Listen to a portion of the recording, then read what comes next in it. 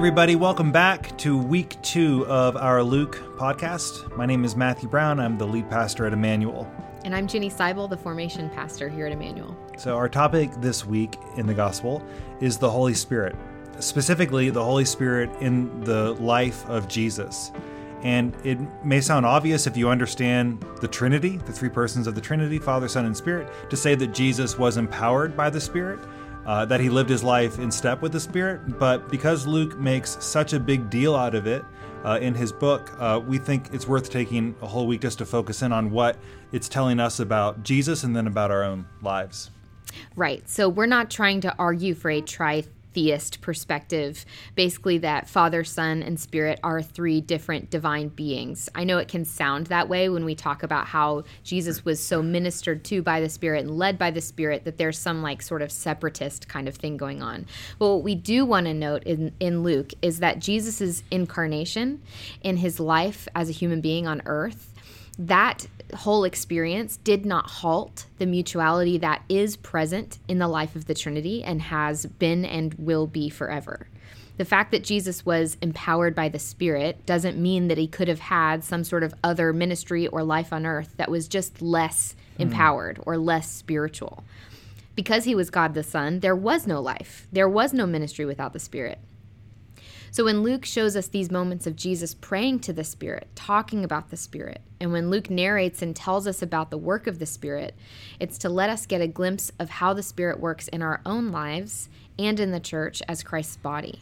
Yes, because remember, the gospel, specifically Luke's gospel, is so centered on what it means to be a disciple of Jesus or an apprentice, to be learning to walk in the way of Jesus as our rabbi and teacher. And so Luke gives us a ton of moments when we get to see Jesus exemplifying the things that we also are called to do as disciples, because he's our good teacher. He's showing us the way of discipleship. So Luke sees the Holy Spirit as the power of God, the initiator, the creative source of God's work in the world. And we see this creatively in his gospel as the Holy Spirit kind of initiates each section. In the beginning, the Spirit comes upon all of these characters, these names, these people that we love and we talk about so much around Christmas: Zechariah, John, Mary, Elizabeth, and Simeon.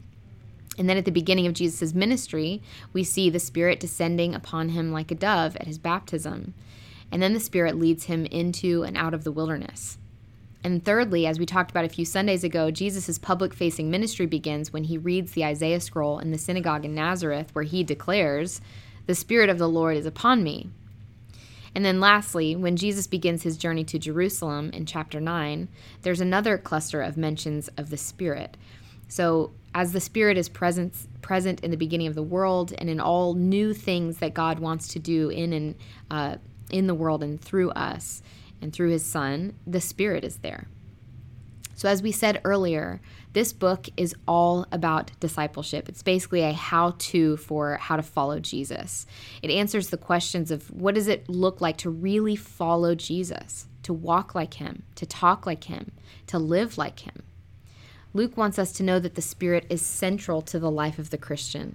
In Acts, also written by Luke, he mentions the Spirit a whopping 57 times, which he says the Spirit a lot in Luke compared to the other Gospels. And even there, it's only 18 times compared to this 57. So what he's attempting to do is to show us that the church is similarly empowered by the Spirit in the same way that Jesus was. Yeah, one of my favorite details about Luke is actually the first verse of Luke, where he writes, so Luke he's the evangelist who wrote a gospel to a guy named Theophilus, and then he writes the history on the birth of the church, which we now call the Book of Acts, Volume 2, written to the same guy, also Theophilus. But he says at the beginning of Acts, "In my first book, I've dealt with all that Jesus began to do," and that word began is really important, began to do and teach until the day when he was taken up. So essentially, Luke sets up the book of Acts by saying, my gospel is about the work that Jesus began to do through the Spirit before his death, resurrection, ascension. My second volume is about the work that Jesus continues to do, this time through the church, but also still empowered by the same Spirit. It's why the Spirit is all over Acts 57 times, as Ginny just said. So there's not two different kinds of work. There's not like the work that Jesus did, which is like really important, and then the work of the church, but actually both kinds of work actually have the same source, and in that sense they are the same. This is why Jesus can say in the gospel something like, "Truly I tell you, the one who believes in me will also do the works that I do, and even greater works than these, because I'm going to the Father," meaning because I go to the Father, I will send the Spirit that is empowering me to now empower you to do these same works. Mm-hmm. So the question for us then is, what does it look like to have a life that is empowered by the Spirit? How do we begin to step into a life of the Spirit? So we could talk for hours, lifetimes, on answers to that question. And so what I want to do today is just submit to you 3 ways that I believe are really wonderful ways for shaping your life, shaping your thinking, shaping your habits, to begin to sort of live a life that is in the Spirit. And the first is to ask for the Spirit. Another way of saying that is pray. There's a sort of famous quote from Jesus in chapter 11 of Luke's Gospel that you may have even heard, if you didn't grow up in the church, of Jesus telling about how God will answer our prayers. He says, "Is there anyone among you who, if your child asks for a fish, will give a snake instead of a fish? Or if the child asks for an egg, will give a scorpion? If you then, who are evil, know how to give good gifts to your children, how much more will the Heavenly Father give the Holy Spirit to those who ask him?" In Matthew's Gospel, when he's quoting this saying of Jesus, instead of saying, the Heavenly Father will give the Holy Spirit to those who ask him, he says good gifts instead of spirit.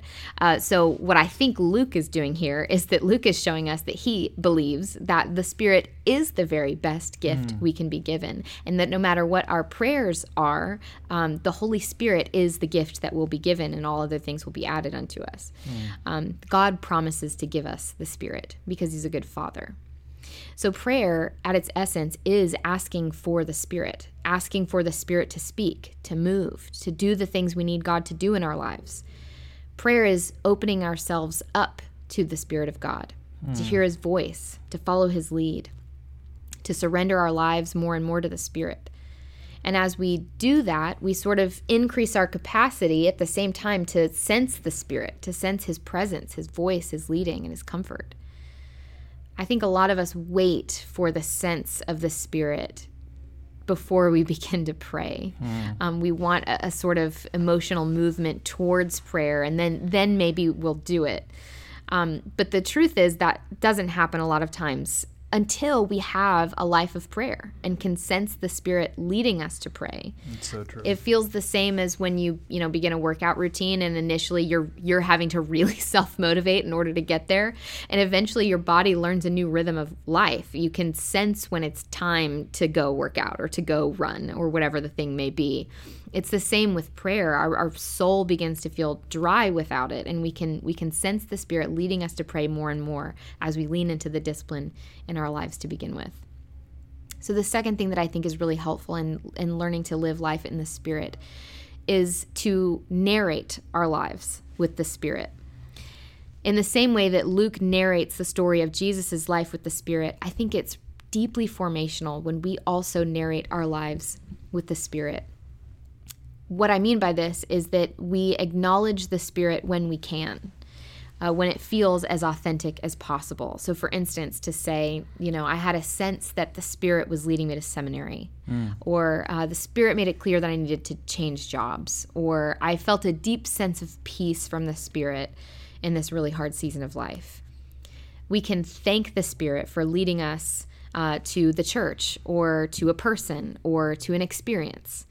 And I know it sounds a little hokey, but if you're wanting to have a deeper life in the Spirit, acknowledging the Spirit in your storytelling can totally change the way that you see yourself in your life. You'll begin to see it as yourself as a participant in what the Spirit is already doing in the world. Good. And I think it's also helpful to say that if you're a parent, this is a really amazing way to teach your kid how much they are also living in the hands of God, and can live a life of the Spirit if they acknowledge and see the Spirit and pray to the Spirit.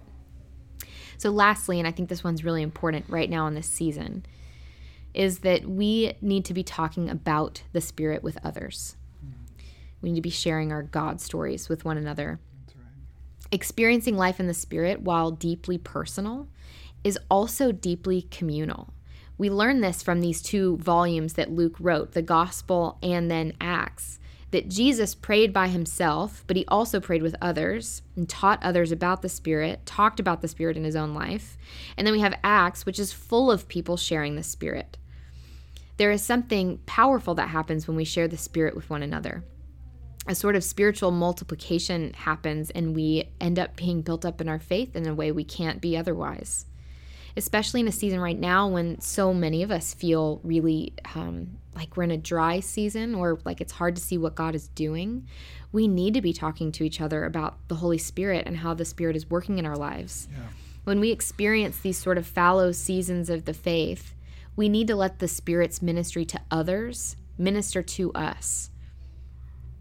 Some things have been in my prayers for a while now and have been unanswered, and that can be incredibly frustrating for a Christian, for a human. Discouraging, yeah. And so what I started to do a couple weeks ago is starting to tell the people around me, I need you to tell me, text me, call me, whatever, when God speaks to you, when God says something to you, or when God answers one of your prayers, so that I can then be encouraged myself by what the Spirit is doing in someone else's life. That's so good. That's so good, Jenny. Yeah, I mean, I think the beauty of that is it reminds us that we are not individuals moving towards the kingdom, but we are a family. We actually are a body. So when one part of the body is being blessed, it actually can roll down to us who feel like we might be in particularly dry or and desolate seasons. Yeah. You know, when we talk about the Spirit, I think a lot of times we're tempted to sort of flatten what the Spirit is into it's actually some kind of imagined inspiration. We're just talking about like trying to sort of work ourselves up, gin ourselves up into feeling good about life, or finding courage in a moment that's scary, or finding sort of stability in the midst of a moment that feels unstable. But what Jesus is telling us with his life, what Luke is insisting with his writing, is that the Spirit is not an abstraction or a metaphor for good vibes or positive thinking. The Spirit's a real person with real power and presence that actually in a moment can make all the difference in the world about how you think or what you're able to do. In fact, the way that Paul talks about it, the same Spirit that was at work in Jesus and in his resurrection is now at work in our mortal bodies, which is remarkable and something that I don't think most of us actually believe. Or if we believe it in that place of our brains that goes, this might be real, but I don't know how to activate it. But the Spirit, and this is good news, it's hopeful news, the Spirit is available. Always there. This is why we need to essentially learn to be keeping in step with the Spirit, as Paul would say, or walking by the Spirit. The Spirit is always present in my life. And in some ways, one way to think about my life is that the primary thing I'm really called to do every day, or the best version of myself, will happen as I just become more and more present and attentive to, aware of, and guided by the Spirit in my life. Yeah, so I'll just close with this, which I think is a helpful reminder for myself and for a lot of us. And I am laughing about this to myself because every time I think I open my mouth in front of our church, I talk about cynicism. And that is because I believe it is the sin of our age. I think it is the enemy that we have to combat as our culture moves towards a sort of nihilism. And it is something that I personally struggle with all the time. It's first on my confession list on Sundays and every day in my own prayer life. And here's the important thing to remember about the Spirit, is that those who have the Spirit have joy. Yeah. In Luke's gospel, one of the things that makes me love it a lot is what accompanies the work of the Spirit over and over is the word joy and the word rejoicing. The Spirit of God is a weapon against cynicism and hopelessness. One way of living into the Spirit is leaning into joy.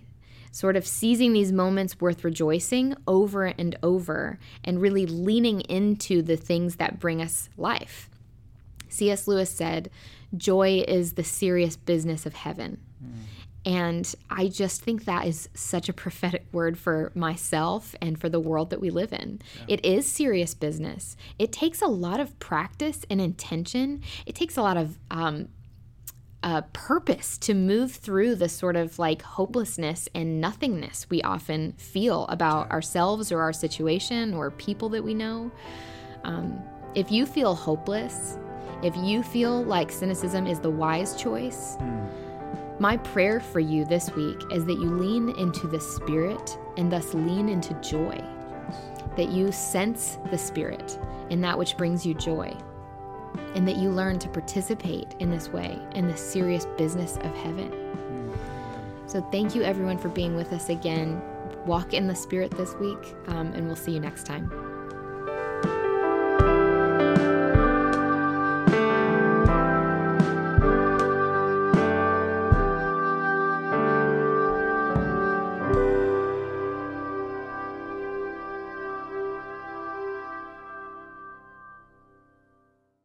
Hello, friends. This is Matthew, the lead pastor at Emmanuel Anglican Church in East Atlanta. Thank you so much for listening to our podcast. We are disciples of Jesus who are seeking his kingdom and the flourishing of our neighbors. And if you want to find out more about Emmanuel and what's going on, just hop over to our website. The address is Emmanuel, that's with an I, emmanuelatl.org. Thanks so much. God bless you. Grace and peace.